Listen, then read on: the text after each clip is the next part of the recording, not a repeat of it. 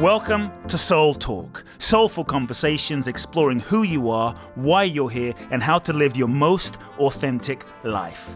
My name is Coop Blackson, nationally best-selling author of You Are the One, transformational teacher, and your host. I invite you to subscribe to the Soul Talk podcast for weekly inspiration from me, where I will share with you some powerful ideas, thoughts, and practical life wisdom to help you live life more fully, freeing yourself from your past, reclaiming your power, and living your true life's purpose. You can also go to www.coopblackson.com, enter your name and email to download my free 2-part video training series and learn the ultimate secrets to happiness and fulfillment.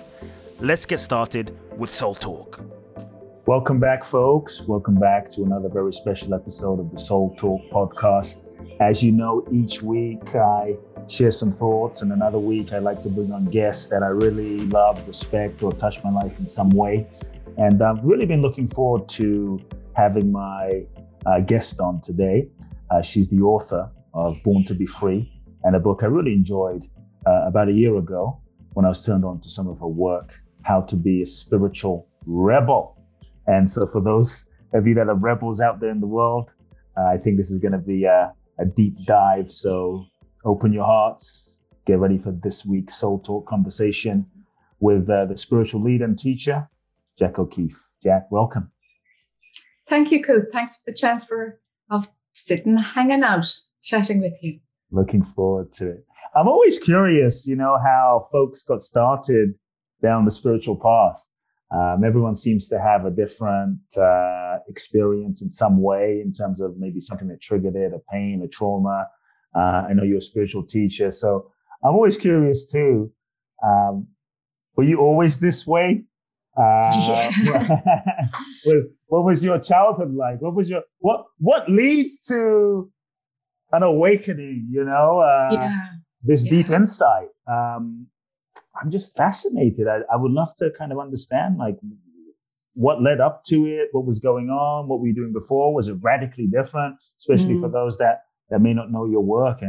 And were you a seeker as a kid, your parents? So just kind of give me a bit of background. I think one of the keys that's coming through your question there is that every path is different.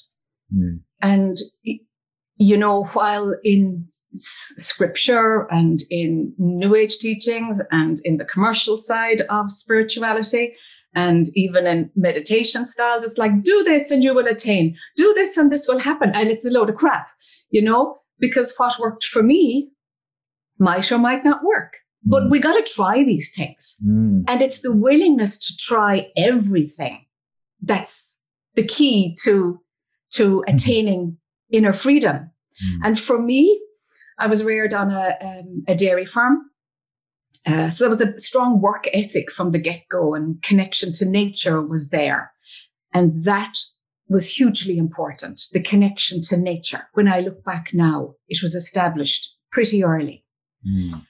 And when I was 19, I was sexually assaulted. It's funny. I'm not comfortable with the word rape, but it was a rape. So that's something that's on my own edge right now. Is I was raped when I was 19, and it threw me into psychotherapy because I couldn't function. And that psychotherapy was so worth it. It was actually worth the rape. I can say that now, and I could say it maybe 10 years after the rape. It's like, oh my God, I saw how my soul's journey had to be pushed into doing deep, deep healing work. And I started that at 19. And that love of my human growth has stayed with me. And I'm so grateful for learning that my human evolution can never be denied, never be dismissed, never be overridden. And there's an intimacy with my human evolution that has been critical. And the thread got ignited like 19. I'm 54 now. So it's like, there's a lot of growth in there, and it's ongoing and will be for as long as my heart beats. And awakening and abiding in the stillness that's outside of the movie doesn't interfere with, doesn't negate, but it holds the space for that human evolution. They're not a contradiction to each other. And I know a lot of people have said to me, yeah, but the suffering stops when you awaken. It's like, well, the context is different. It's held within a deeper knowing of what you really are. Access to that stillness, living, breathing that inner depth all day, every day. And from there, your human evolution, your growth, the glitches, the conflicts, you can see them from a different perspective. So that was kicking in my early 20s. And then when I was 30, out of the blue, wham, bam, my third eye opened. I was an atheist and advocating atheism, and I saw dead people everywhere. It just happened one day? It just happened on a Sunday afternoon having lunch. I lifted my head and I saw dead people, and I thought I was tripping because I was a drug user. Casual, recreational. And so I was like, okay, this is not funny. This is not funny. Who slipped me something? Because I was with some friends, and of course they hadn't, we didn't mess around in that way. And so I was caught in this sense of, all right, I'm having an experience which is completely the antithesis of what I believe. And what can I do with this? I'm not going crazy. I'm too grounded. I'm a farmer's daughter, and I'm very connected to the earth. I'm grounded. And there's something very supportive of common sense in my system. Where do I put this? Where do I put this dead people hanging everywhere? Where do I put this beings talking to me and wanting to give messages to other people who are living? And my attitude was like, would you go away? Stop bothering me. Go away. You belong to another dimension. Go away. And then, of course, I learned how to open my heart and say, okay, well, what is going on here? What is going on between these other dimensions that are not physical and ours? What is the relationship? And my own human development went on a whole other track of looking at where were there limitations in my mind that were influencing how I perceived the world, how I understood who I was. And really looking back now, the wisdom of having my third eye open and being able to see past lives and our soul's journey and chakra systems and all of that jazz, being able to see all of that, what was happening was that the limitations of my thinking were being blown out. That's what it was for. It wasn't for gifts or to make a career out of it, or it was a tool for my own growth, for me to find freedom inside. It's the only gig in town, is for us to awaken. And can we help others as we do so? Hey, there's the greatest purpose of all. This is the greatest purpose of all, So that led me to changing my whole life, my career, from being an arts consultant to a Ghostbuster, to a healer, to using sound as a healing modality, working with a psychiatric team to look at people who were having spiritual emergencies that were diagnosed as psychiatric illnesses, but actually it was a spiritual awakening that wasn't able to be housed in their body. So I spent a few years looking at psychiatric illness in that way, especially psychosis, or what was being called bipolar, misdiagnosis. Very often it's people who are awakened are being put on meds because there's no context to hold the experience when we get out of our mind. Right. I was out of my mind. It's like, yeah, but where were you? What was that like? And can you bring the wisdom of that back into your life? And so that became really interesting to me. So I'm in my early 30s now. And then one day it's like, I'm not growing anymore. I'm not learning anymore. So I closed down my busy practice. I'm like, I can keep doing this work, but I'm not going deeper inside. I'm not seeing new things. And I know there's more. And then it felt like I was being pushed. I was never really looking for anything, Kut. I wasn't a seeker. I felt I was being pushed. I remember I used to say things like, it's like there's a big double-decker bus behind me. Or it's like there's a high-speed train behind me, pushing me. I'm being pushed forward to something. And friends would say, yeah, but where? Is there a destination? I'm like, I have no clue. But looking back now, the train stopped, the push stopped, and peace and rest came. It came. I disconnected from life, left everything, as so many of us do. Left everything, sold everything, gave it away, all the usual, stripping down, abandoning everything, walking away from marriage and family, the whole lot, and went to India and spent a lot of time in silence and all the time in spiritual practice, watching my thoughts. What is this mind? What is it? Because it's a tool and it's not who I am, and I no longer believe it. And then something happened. Well, several experiences happened, but one significant one happened where I could feel a change in my brain. And now we know, several years later, it has become more widespread that awakening has to do with a neurological shift.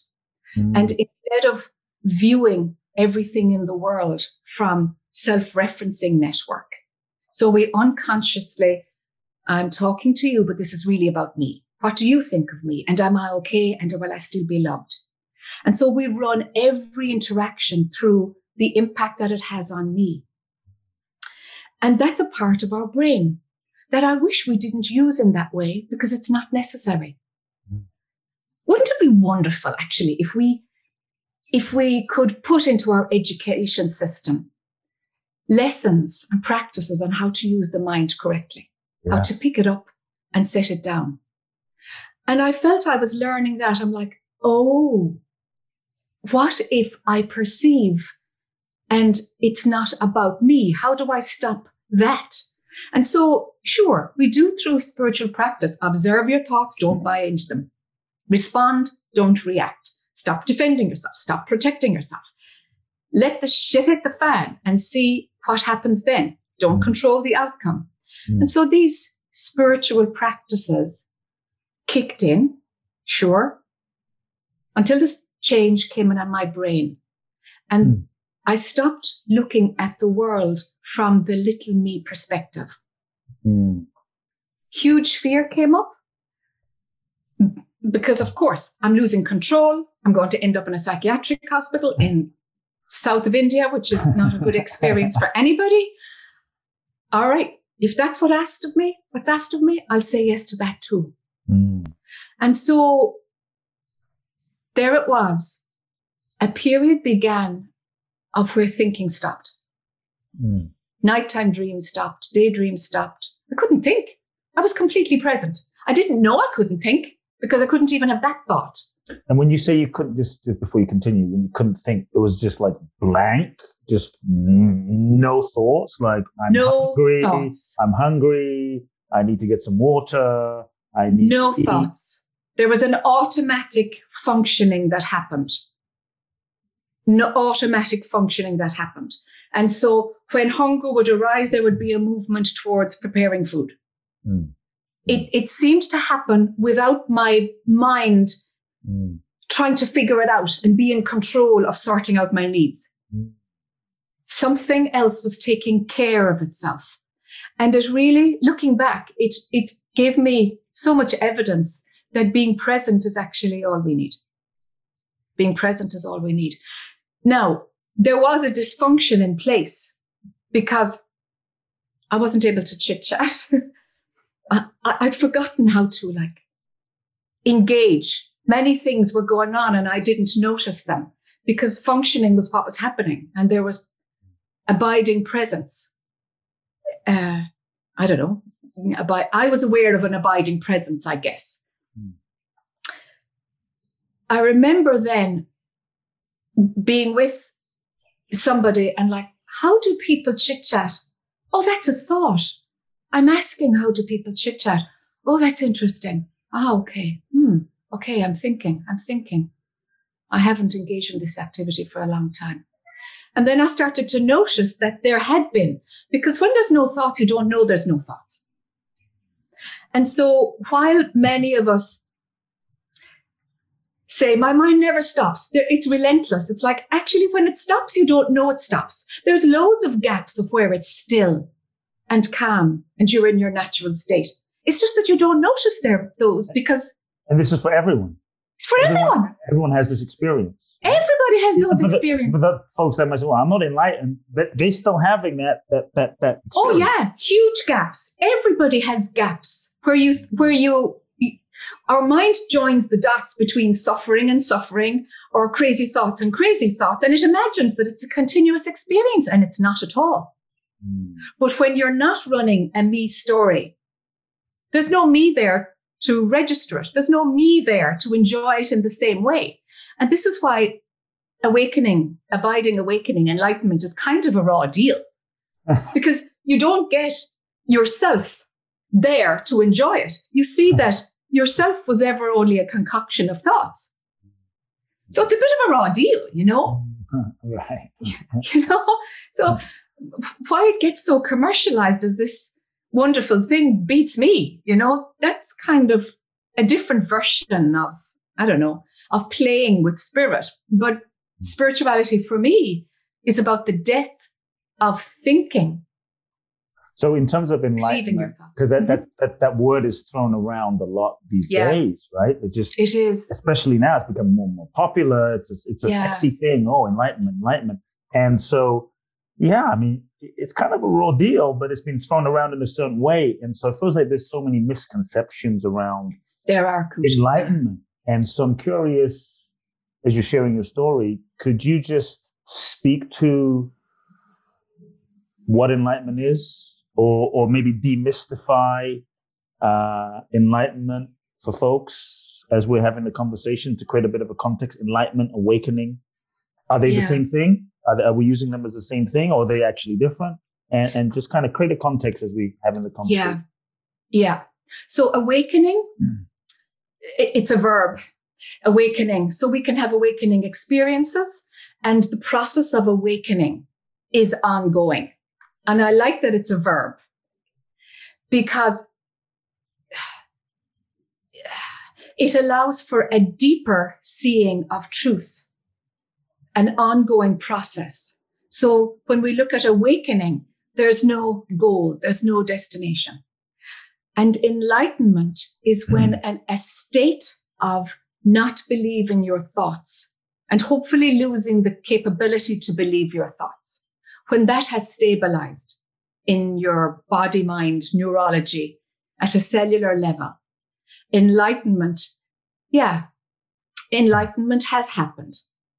But to say enlightenment happened to me, it's like, enlightenment is that I saw that the me was a survival mechanism and not who I was, and more integrated operating system functions now. And my mind is picked up and set down, and my body is picked up and set down. And there is a recognition that my mind is creating all of this movie in front of me, that manifestation is happening. And really, my individual body-mind mechanism is part of a unit.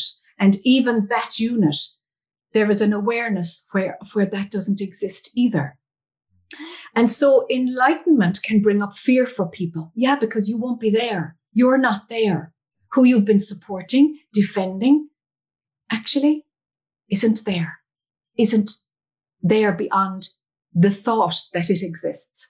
When you don't think about the me, it's not anywhere. It's not anywhere. And so traditionally, many books of scripture have deified people who had attained enlightenment. They took out any piece that said, they're a bit too human there. They had desires there. Let's take that out. Let's scratch that out. This has happened for hundreds of years, for thousands of years, where the stories and then the printed version of spiritual leaders has been modified. Yes. And then it got turned into a commercial racket. Somehow it became marketed as a message, as, hey, you should go for this. Now, if your mind is going for enlightenment, forget it. Go live your life. Have great experiences. But if something is burning inside you and you have no option, all right. That's when spirituality is beginning to unfold and to follow that inner fire. And it will be uncomfortable. It's no fun, but there's nothing you can do about it, because it's when your essence, your divinity, or that which has no name, has a stronger pull than the me story to keep defending yourself. It's like, well, what do you want to invest in? What you want to invest in? And so the problem, I think, with traditional spirituality, and one of the beautiful, great transitions that's going on in our time right now, is we get to clean up our act a little bit. Can we be more honest as spiritual leaders? Instead of, yes, there is bliss, no thought is believed, and I'm divine and everything I do is right because I can gift you awakening. What a load of bullshit. It's a bullshit. It's an inner journey, and any of our jobs is only to mirror and help every student, every seeker, every client to recognize their own belief system. What is it that makes me still invest in my thoughts to the degree that I am investing in them? Because thoughts is what cause suffering, you know?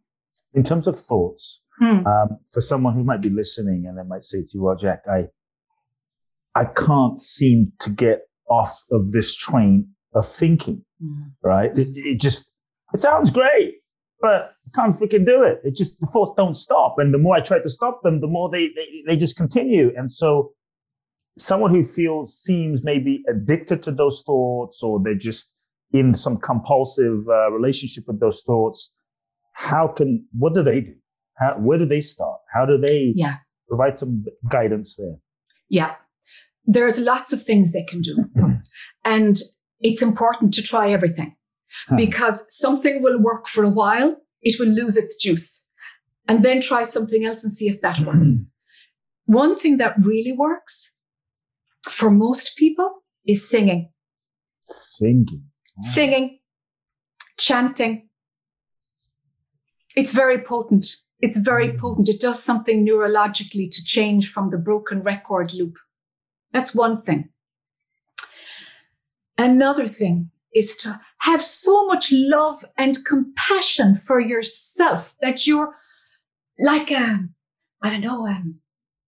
you can encase your mind with understanding and empathy and love. Because if you're fighting your thoughts, if you're fighting your mind, you're adding fuel to the fire. But to say, oh, you beautiful mind, you're running that story again. Hey, it's okay. It's okay. If you can bring that softness and comfort, what's happening is that you're bringing heart energy into the story that you're regurgitating in your mind. We all do that. We all have repetitive thoughts when our neural pathways decide, hey, I want to keep running this one. I'm going to just keep running this one. It's like, okay, can we heal this groove? Love, understanding, forgiving others. And here's the tough one. Forgiving ourselves. Forgiving ourselves. There was a phrase that I used to use when I was on the path, working with forgiveness. And it's like, actually, I need to forgive myself. It's what I'm doing to myself. I'm hurting myself by running these thoughts. This is actually because I don't love myself enough. That's why I'm willing to torture myself with these ongoing loops. That breakthrough is really important, because what happens is our attention goes from our brain down into our torso, and we start to be more in our bodies, more present. And in that place, the phrase that really helped me is, I forgive myself this incarnation. Forgiveness gives me the freedom to be. What if someone, they might feel like they've done something, let's say a parent, and they abandoned their child, Yes. and they felt they feel so bad about that, or they abuse someone, and they're like, Jack, but I feel I did something so bad that I just can't. I know I should, but I just can't forgive myself for the pain I caused. Yes. Yes. Is there a way to, how do they get, yes. how does one get in there? Because like, I want to bring loving to myself, but I just can't do it. I don't deserve it, you know? So, yes. Yeah. Yeah. It's a belief of being unworthy at a core level, not deserving. You named it absolutely correctly. And so there would have been experiences prior to the abuse, the earlier experiences where you learned, I'm unworthy, I don't deserve love. That is what gave rise for you to make that choice to hurt somebody else. So it's never just the incident. It's like if we behaved in a way that with hindsight we know was awful, it was the best we knew at the time. Yeah. And coming to that point of acceptance, it's like that was a very plausible option to really hurt somebody else at that time. I need to accept it, that was the best I could do. Given the options, that's the one I chose. So something in me said that's the best option right now. Whether it was a fear of being powerless and we needed to abuse our own power on somebody else. Like, all right, if we accept that was the best I knew, now what gave rise? What are all the unconscious things? That's where we got to go. What are all the unconscious things that gave rise to me choosing to abuse my power over another? Because that's what we do. We abuse our power. And that's ethics. You know, the right use of power. And it's our own powerlessness that makes us want to abuse power, to give us a break from being powerless because we can feel power. But of course, it bites us in the ass. You know? And finding our personal power, our birthright power, regardless of status, regardless of, you know, cultural power or disempowerment. It's like, can we push those aside? Your personal power, that is your birthright. In each of us, that needs to be owned, understood. And if we work from there and we own it, we don't need to project it on others. It stops us from hurting each other if we embrace our personal power and make friends with it. I love that you're speaking to this. I when I was going through your website, there was the spiritualintegrity.org. Yeah. I really love seeing that because over the years, maybe we can speak to this too. There've been spiritual teachers, enlightened mystics, masters, you know, famous folks that some of the stuff that I've heard that have happened doesn't seem that enlightened. That's right. And so I would love for you to speak to, because it doesn't sound like enlightenment prevents suffering or enlightenment is necessarily perfection on the human level, and yet it's marketed that way. And it's so when we hear these sort of enlightened gurus, yet they're, you know, having sex with underage, you know, kids, or this or that, or just abuse of power. It seems like such a just conflict. And so I guess the question is, how can someone who is enlightened be doing such things? Yes. Could you break that down? Yeah. And I think part of it is how scripture has removed the human evolution of spiritual leadership. And we want to believe that the Buddha and Jesus were absolutely faultless, infallible. You know, if we look at those two traditions, we want to believe that the teacher that we choose is God incarnate. And there's no models yet. And this is where I think, you know, in these times of where we're getting our act together, we need to look at spiritual leadership. Other sectors are looking at, you know, social inequality, gender inequality. Like, what are we doing within our sector? We're not taking it on board yet. And we still have, it's not just in the past, we still have teachers who are raping and abusing their students. Yes. And it's such a mess because so often loyalty is cultivated between the teacher and student. And so many teachers recognize that loyalty can be exploited. And when they haven't sorted out their own crap and they don't recognize that, hey, your human evolution is an ongoing process, when that is denied, which it has been done in many scriptures, when that's denied, of course, the dysfunction has to come out. We have no accountability. We have no checks and balances. There are no code of ethics. There is no way for a student to tell a teacher, hey, what you did is not okay. Teachers and leaders don't look for feedback. And in that ASI, Association for Spiritual Integrity, we're looking to see what was in the culture that gave rise to these bad practices that continue today. What gave rise to it? And can we put those things in place so that future generations will be more responsible and accountable for their humanness, and that they will have support systems for their ongoing growth? What about peer-to-peer support? What about going for psychotherapy? Like, since I've stopped believing thoughts, I have attended psychotherapy. Of course I have. I do have peer support. I do have. Like, how arrogant it would be of me to imagine that my humanness isn't growing, isn't part of nature, which has this ongoing cycle of throwing up blind spots for further clarity. And so, it's about breaking that authoritarian model, the patriarchy model, about bringing in, hey, the vulnerability that so many spiritual leaders have needed to hide behind, which caused them to abuse their power.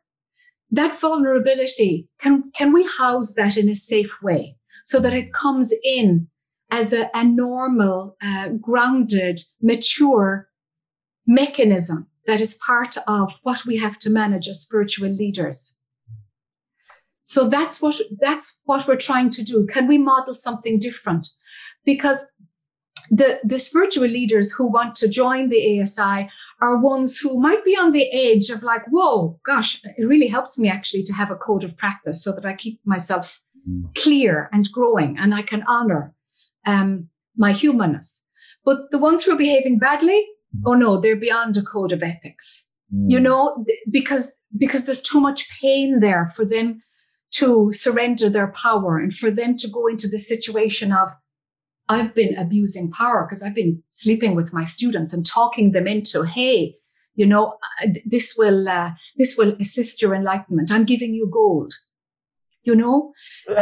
Are they enlightened? I mean, they claim to be enlightened, but is that? It's not embodied. It's not embodied. They've had an experience. Could you explain? They've had an experience. They have the concepts, but it's not embodied. No, they haven't laundered out their own humanness. It's not good enough. And, I suppose personally, I feel it would be terrible, a terrible demise of spiritual leadership if an external body were to bring in, certification. Or it's like, can we get our shit together ourselves from within, please? Let's do it ourselves. Because sooner or later, there will be licensing if we don't come up with a way to be better human beings, to operate with kindness, compassion, and respect for others, and to be willing to say, I don't know, I need to refer, I have no clue. Yes, your complaint against me is correct. I had a blind spot. It's very few spiritual leaders who are willing to apologize to their students. Very few. And, I have a friend who's doing some research into narcissistic personality disorder. And in his research, he said My conclusion is moving towards 15% of all spiritual leaders have narcissistic personality disorder. 50 or 15? 1-5. 1-5. 1-5. Because it attracts them. It attracts the all about me. There is no need for empathy. I'm superior. Me, myself, I, because I have these concepts nailed. And I've had a good glimpse and I've seen the truth. I've never come back into life and explored my own down and dirty. I can teach because I'm kind of wonderful, you know? So we have this inability for self-reflection in a narcissistic personality disorder. And that also has compounded it.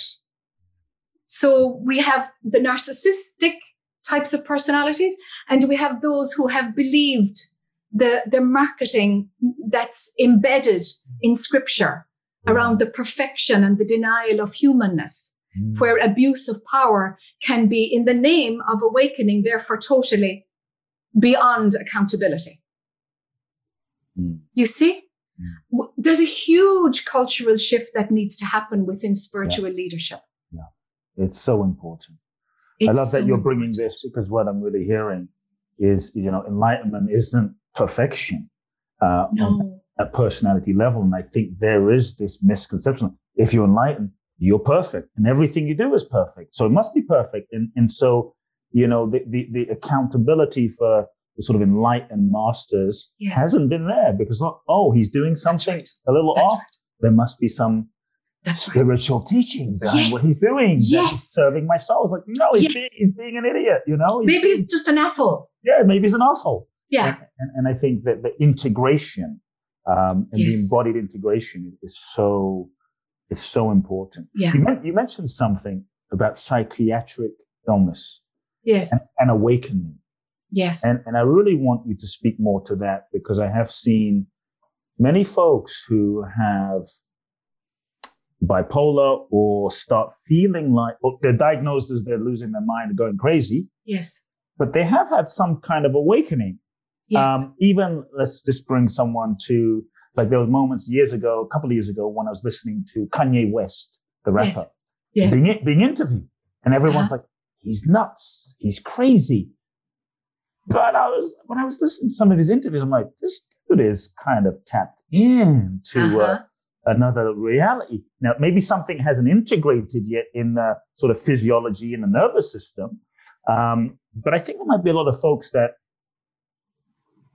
are falsely diagnosed in some way, which makes them crazier. And so could you speak about that and how someone who may be having these experiences can integrate those experiences in a way so they don't have to keep going off the deep end? Yeah. Super. I'm so glad you brought up this point. It's rarely spoken about. And Stan Grof has coined a phrase, spiritual emergency. And you think you're having a medical or a psychiatric emergency. You should be in an emergency room, but actually it's an emergence of your spiritual nature. Now, what I have found when I was working in that field, what I had found was it couldn't integrate if there is a core belief, I am not safe on the planet. So when an insight comes, when a glimpse comes, or you go, whoa, this is a freaking matrix. I get it. Now, for that to embody, there needs to be a solid ground of it is safe for me here.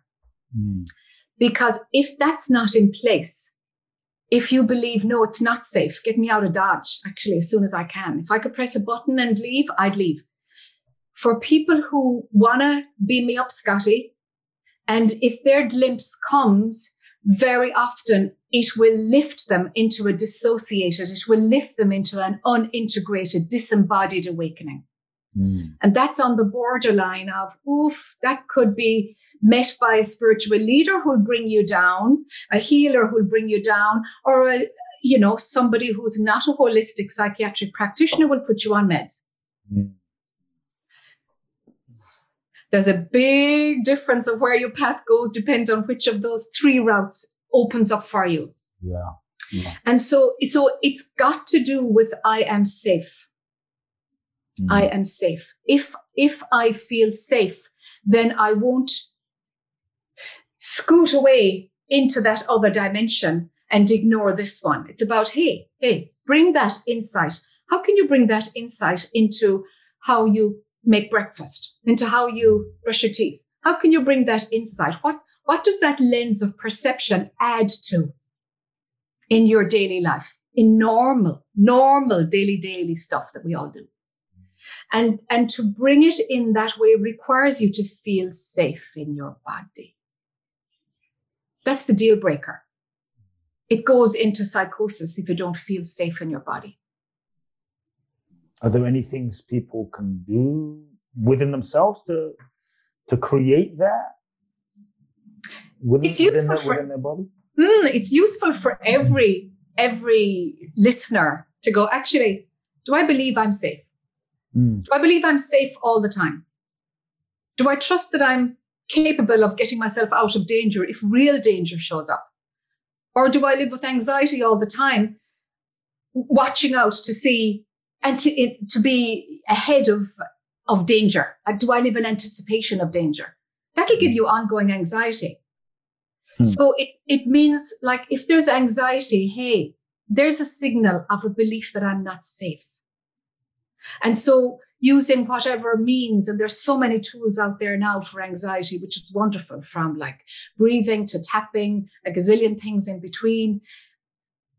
What about dropping right in and like, okay, what would it take for me to trust that I am safe? Can I trust myself? And when we drop down in that way into our feet, and we're here, and we're confident about being here, and we trust ourselves to be here and to manage, to know that we are capable. So moving towards I am capable, I am safe. Really watch, am I operating in anticipation of danger right now? Or am I calm and trusting that this present moment is safe? This is the work. This is the work. So when an opening comes, it will integrate as you go, and it won't go into psychosis. And if we've had a psychotic trip, or if we've been diagnosed with bipolar, it's like, hey, have a look at safety. Can you bring in the insights that you've had when you tripped out? Can you bring in some wisdom of that here? Can you? Maybe you did walk through a wall. I used to be able to do that shit. And thankfully, there was nobody around me who said, you're going crazy, like, as in, you need a psychiatrist. If somebody had pointed me in that route, I think my life's journey would have been very different. But instead they said, you need to go to an energy healer. I'm like, what's an energy healer? I didn't have a clue.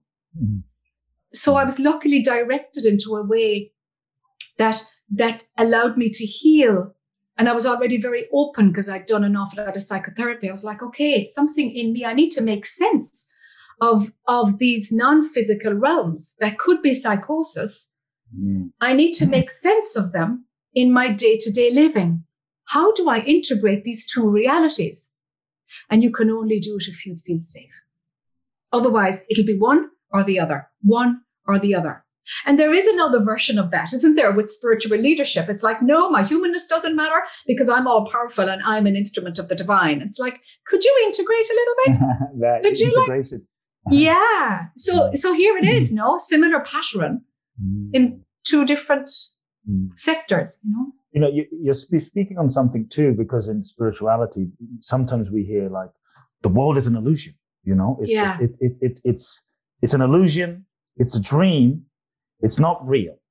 Yes. And yet I feel it can be used as a spiritual bypass in a certain way.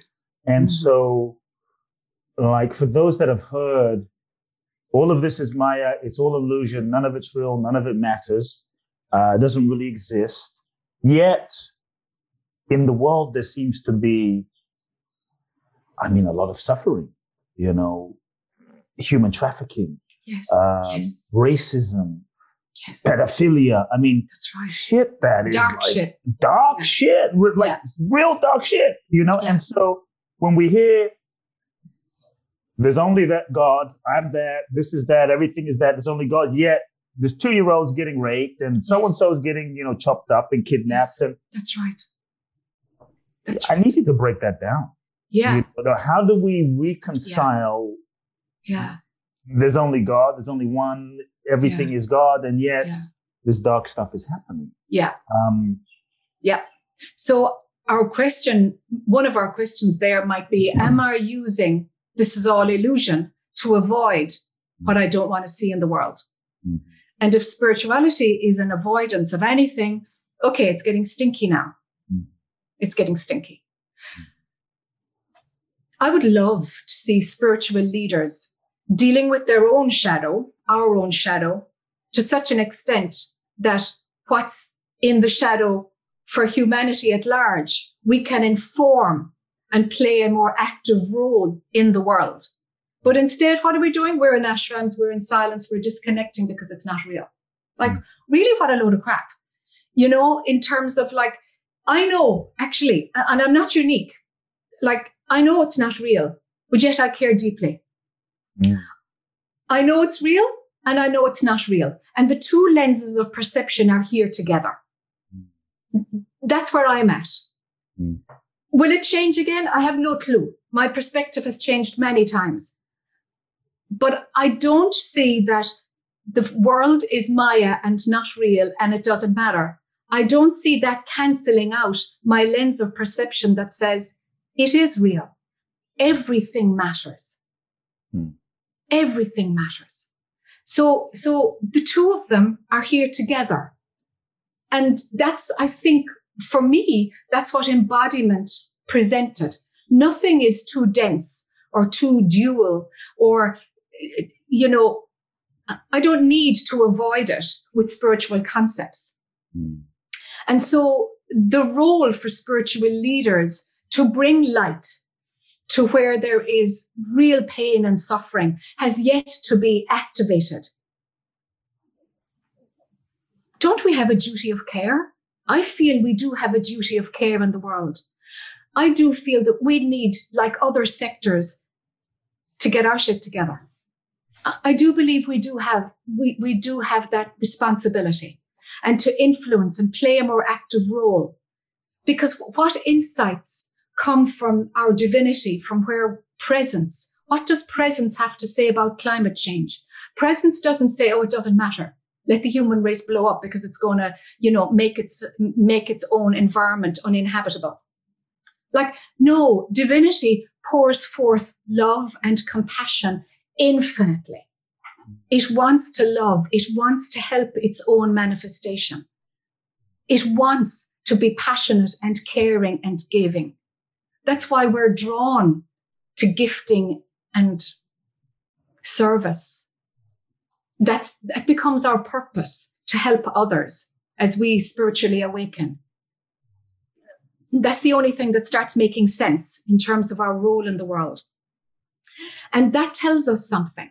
Now, if our brain wants to say, I'll help people to awaken, screw the rest of it, it's not real. So your students aren't real either. So your teachings aren't real either. Oh no, that's really important. I see. And so when we pick and choose spiritual concepts in order to avoid stuff, I smell BS. And so it's about, hey, blow it wide open. Let the laws of duality come to us. How do I respond to poverty, to where capitalism is dysfunctional, to systemic racism, to the examples that you gave, pornography, pedophilia? Where do we draw the line here?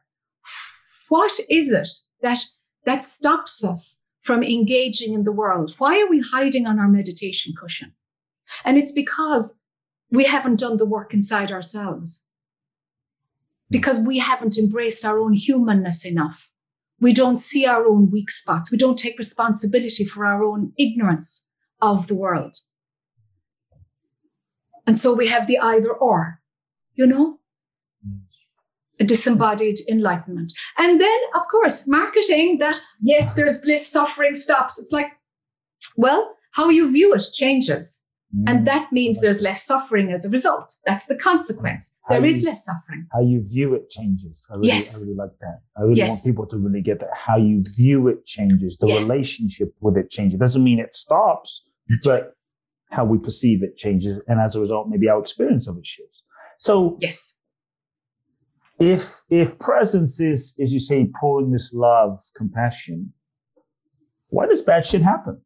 You know, like maybe people are wondering, like, well, if that's the case, why is presence pouring this bad shit into my like?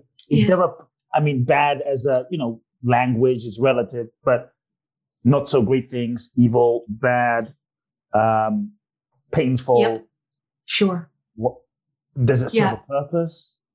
Why does it happen? Yeah, because someone might be saying, well, that guy over there, nothing but good shit seems to happen to them. And I lost my kid. This shit happens, that happens. I get a disease. And so is there a purpose for evil, bad, negative? Speak to that. Yeah. I'm throwing some easy questions at you. It's fun, Kurt. It's great. I love these questions. This dimension, this human experience is about having experiences. Mm-hmm. Mm-hmm. Like, that which put you here, that which is playing as you and I, nothing is lost from that perspective. Nothing is lost. It's like it's creating this outpost of the divine in order to imagine that something else is happening. It's chalking up experiences because it can. And at that level of where the movement to show up in manifestation happens, there is no price being paid.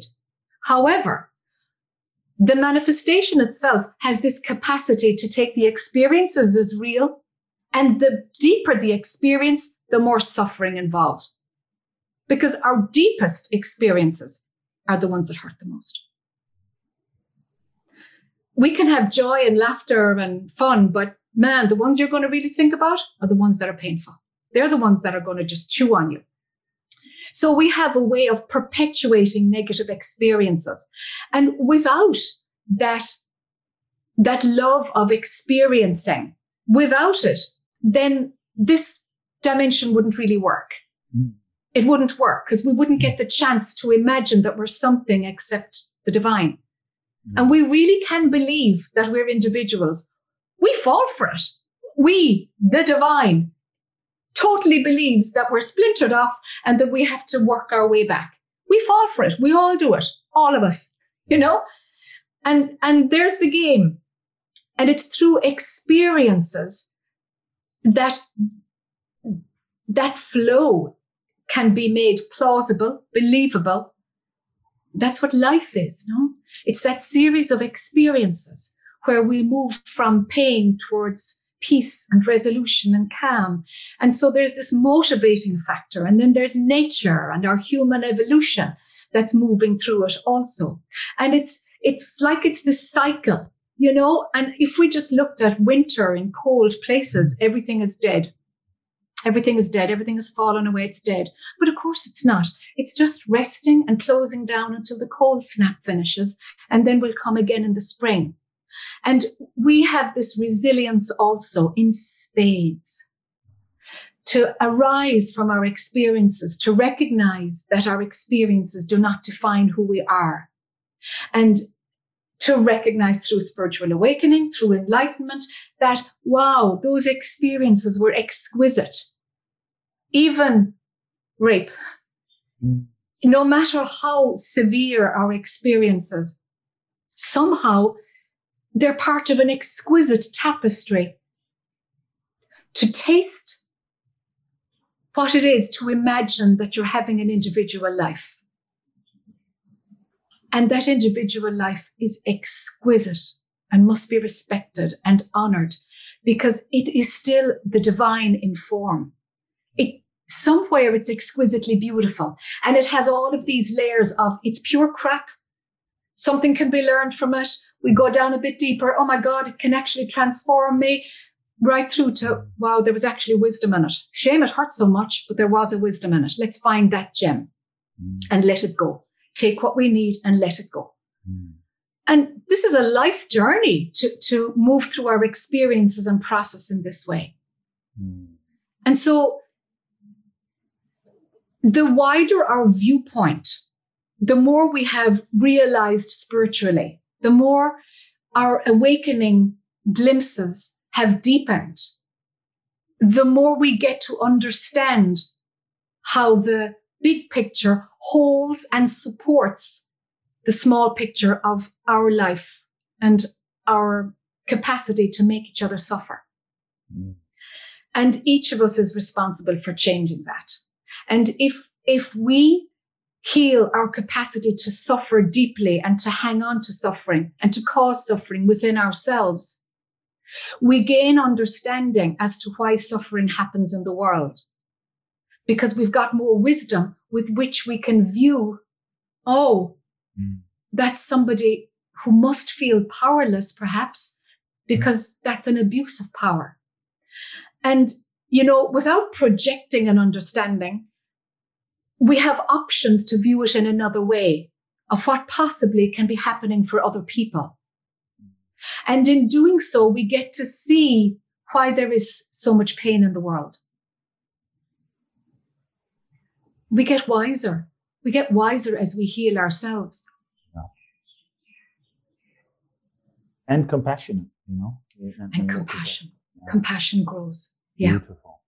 I've just a couple more questions. I feel like I could speak to you forever. Just thank you for just being so generous with your energy. No, it's great because we're weaving through so many topics. I love this, Kurt. I love it. It's great fun. Enlightenment, awakening.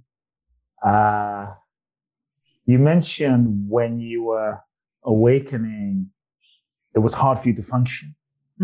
And like, how do I have a conversation? And how do I speak? And, chit chat. And I think that's a fear that people have, is like, how the hell am I going to freaking function in life? Yeah. Jack, I got to pay the bills. I got 3 kids. I have a career. I can't just not talk. And so I think there's always that fear of, well, how will I get shit done? How will I make things happen? How will I manifest in the world without me? Right. Yes. And so this mechanism. And so how will someone be able to succeed in the world without an eye to make things happen? Yeah. Speak to that. Yeah. Back to the times that we're in, this great transition that's ongoing. The model of how we awaken is changing. I'm part of the old school of like, go to an ashram, pull away, get rid of everything. We're old fogies, those of us who had to do that. We're old fogies. Integrating as you go is what has come. And the internet has been hugely beneficial for that because the teachings are widely available. There was no YouTube when I was on this path. I had no clue. I was figuring it out as I was going. And so because there is information available, you don't have to go to India and study with a guru. You don't have to do that anymore. Some will, but it will be a minority. Integrating as we go means, deal with, I've got a screaming kid in the car that I exploded on this morning. It's like, this is part of your awakening. How you respond to this is part of your awakening. This is the lesson. I remember having a conversation with somebody when I was in India.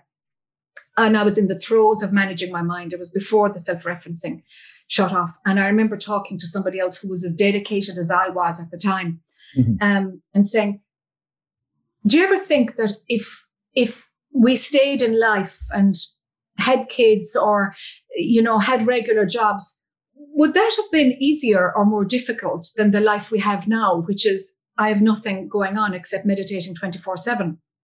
And we both agreed, give me staying in life, because at least there's distraction. At least there's friggin' glass of wine. At least there's some distraction from it. It's like you get to live and then you get to do your spiritual practice and you can bring them closer. When I was, we were 24/7 watching our mind. Oh my God, the intensity of it. It's like it had bells and whistles and a mega microphone. because there was nothing else going on except the chaos and the crap in our mind and in our emotions and clearing and clearing and clearing. And it was a one-track thing. And we yearned for diversion. But I knew that for my path, I have to stay on track because diversion for me is a distraction. That's part of the old model. But the new model is integrate as you go. If only once a day you get okay, I need to be present. I need to be present. Fantastic. Fantastic. Because I went out and I had to work really hard to come back in. Like, that might have taken just as long, maybe even longer than integrate as you go while you're doing your day job, while you're serving at Starbucks, whatever it is you're doing, honor it. Be mindful. Say yes to whatever it is, because there is nothing in life that will inhibit your awakening. There is no lifestyle. It's like the lifestyle that you have right now. That's the perfect one. The universe doesn't really screw up, but we imagine that it screws up. We imagine we've got a raw deal. If we dropped that thought and said yes to how my life is right now, it's like, okay, what are you teaching me here? What are you teaching me here? Ask that question a gazillion times a day. What have I to learn here from this situation? Keep self-referencing in terms of what beliefs are still running, what preferences, what desires are running. Can I drop them? Can I be with what is and say yes to this moment? Can I, at the same time, not be a victim and honor my personal power and be accountable to myself to be the best version of me I can be in the most honest way I can? So spiritual practices are changing. We need books to guide us towards wake up and integrate as you go. As you go. And this new model, I believe, will be much healthier. Much healthier. I love it. And so I don't know if I answered your question or not. No, I love that. And so just the fear of, well, how if I awaken, will I get things done? If I let go of this sense of me that's driven me, because for a lot of people, this identity is part of what has helped them become successful, make money, become famous. And now you're saying, well, let go of this sense. Yes. And so I just want to speak to that fear inside of people. Yeah. Will things get done? Will they still be as successful? Yeah. One thing that's useful is surrender the little me to what you really are. Surrender personal will to divine will. Because really, you are the divine will. You really are in the driving seat. Now, you can either trust your mind to be in the driving seat, but actually your mind is going to be the problem. And your mind will say, whoa, put me into a situation where I'm not in control. Fear, let's crank up fear, you'll fall apart, you won't be able to pay the bills, you'll be homeless. But that's what your mind will say, because it cannot imagine what it's like without it being in control. So it has to paint the worst case scenario for you. But that's a story. But put things in place. I put things in place and I had a budget that I had to live off every year when I was in India. Yeah, I took those steps. I wasn't thinking for the long-term future, but I had common sense. And so, it's like use your common sense, adult wisdom to guide your way on. The thought that if you lose the plot, everything will be destroyed in your life, that's a thought.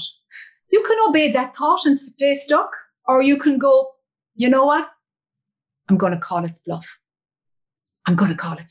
Let's see if my life gets turned upside down and inside out and goes to hell. Let's see.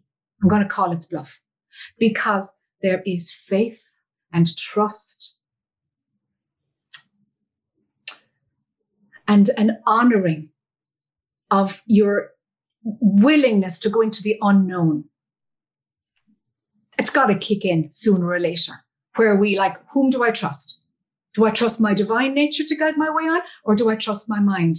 And how can my mind serve my divine nature? Because for most people, my mind is in charge. My divine nature gives me a bit of peace when I tap into it, or I listen to some spiritual podcast like this. I can tap into that. But actually, the real show in town is my life and the me, myself, I. It's like, no, it's not. That's the movie. That's created from your life story. And underneath that, your divine essence is directing everything. But you're listening to your mind, and your divine essence is silently maneuvering everything. But you've got this overlay, this other radio that's playing louder on top. It's like, okay, but your mind wants to believe it's in control. It's not doing anything. It's not doing anything. It's completely superfluous to what's moving all of this anyway. That's a leap of faith. Yeah. That needs a bit of courage. Yeah. But many times, I think when we do make that leap of faith, life often unfolds beyond, maybe not quite what we expected, but beyond and differently than what we could imagine. Yeah. Sometimes even better. Sometimes better, and some it really goes down a rabbit hole of suffering. It can go either way. There's no guarantee. Yeah, there's no guarantee. No, there's no guarantee. Yeah. And that's the level of letting go that is asked of us in this awakening process. But keep common sense on track. Keep common sense on track. I love it. Final question. If there were, you've said so much today, we've covered a lot, I really feel, different elements and areas. Yeah. If there were, let's say, if you look at your life experience in this life, ups, downs, travels, spiritual practices, as a teacher, if there were, let's say, 3 of the most resonant, important things that, if you could only share these 3 keys or things, ideas with the next generation that you feel would evolve, like as a gift, these are the 3 ideas I feel would evolve the next generation, the consciousness the most. I'm curious what those 3 concepts or ideas would be. Just whatever comes to mind. Yeah.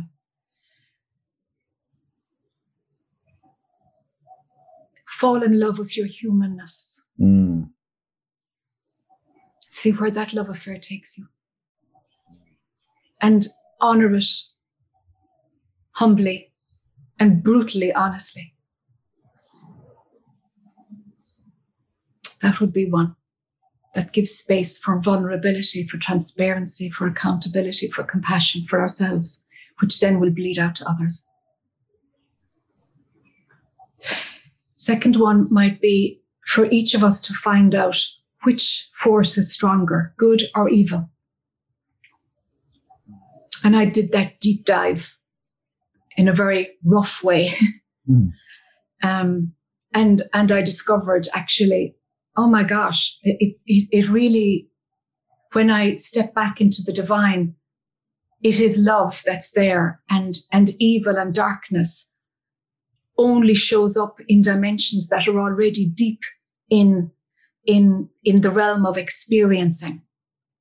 That as we drop into the stillness within us, there is no evil or dark motivating force there. It's a consequence. Evil and darkness, shadow side or abuse of power, it has to do with experiencing and misinterpreting the function of experience and our humanness.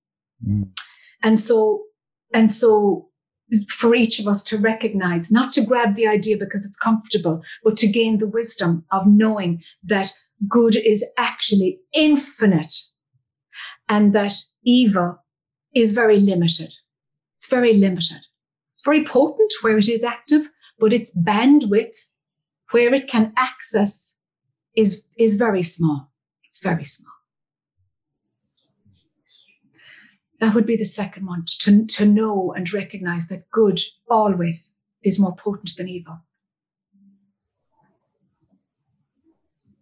What would be the third one?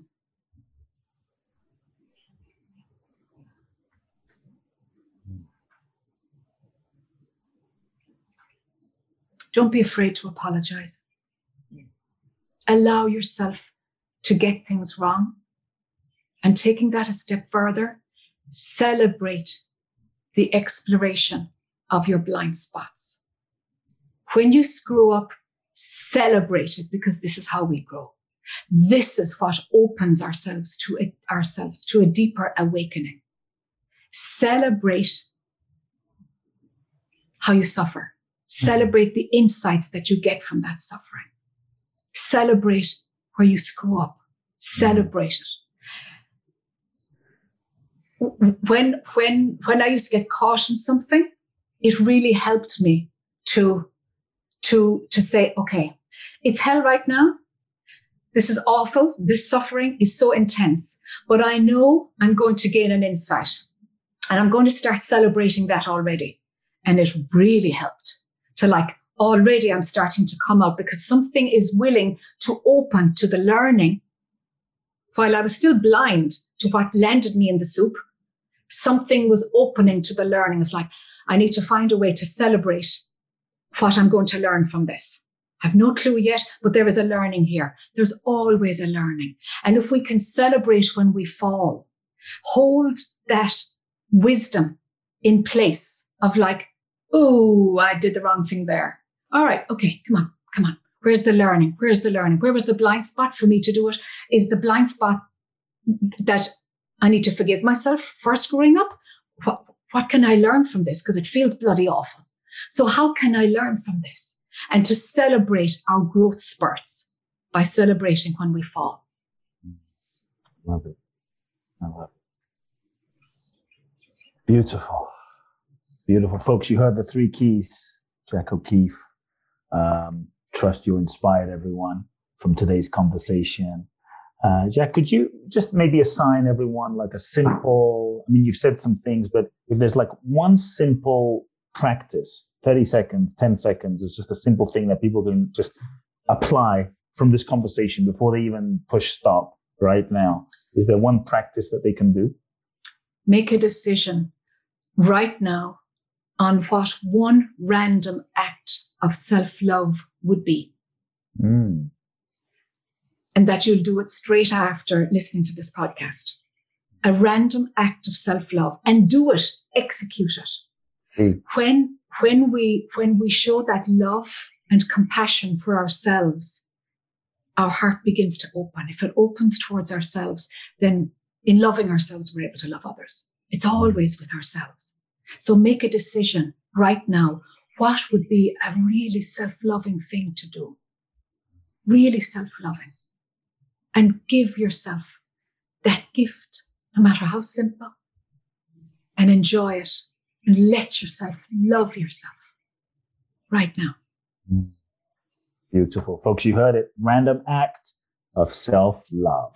Random act of self-love. Jack, this has been a beautiful conversation. I've just loved just jamming with you and traveling with you during this Soul Talk episode. Your love and your empathy and your heart just so shines through. And I just really felt you. And so thank you for coming on, just being you. What's the best way people can find out about you and your work? And I'd love for everyone to be able to connect with you. Yeah. Thank you for your kind words, Kurt. Thank you. JackO'Keeffe.com is my website, and Jack O'Keeffe channel on YouTube. On Sundays, I do a 90-minute Truth Serum Cafe, which, has some chat box, but it's mostly a practice and a deep dive into those realms of consciousness that we don't live in usually. And then I usually give tools on how to integrate those seeings. And that's on every Sunday. Check out my website and come to that. If somebody wants an ongoing deep dive, that's a beautiful gathering. And other than that, my newsletter can tell people, of what's going on and everything that's new and new offerings that are available. And the 2 books, as you mentioned earlier, Born to be Free and How to be a Spiritual Rebel. They're tools as well. Thanks so much. Thank you. Just sending you so much love. Folks, it was an amazing episode today. Do me a favor, everyone. Share this episode with everyone in your life that you feel would enjoy it. Send me an email, kootblackson@kootblackson.com. I'd love to hear your key takeaways from today's episode. And I would love to hear any experiences you had from Jack's homework assignment, Random Act of Self-Love. Until then, much love. Love now. Thank you, Jack. Thank you, Coach. Thank you so much. Big hugs. If you've enjoyed this episode of Soul Talk, please do share the podcast with all of your friends, let everyone know, and make sure you download Soul Talk today. I'm looking forward to next week where I'll get to share more inspiration with you. Meanwhile, follow me on Facebook, Instagram, or social media. You can find out more about my work at www.coopblackson.com. If you feel ready to take your life to the next level, join me at my exclusive event in Bali, www.boundlessblissbali.com, where you can find out more and apply. Also, make sure to remember to download my free 2-part video training series and learn the ultimate secrets to happiness and fulfillment at coopblackson.com. Sending you all big hugs and love now.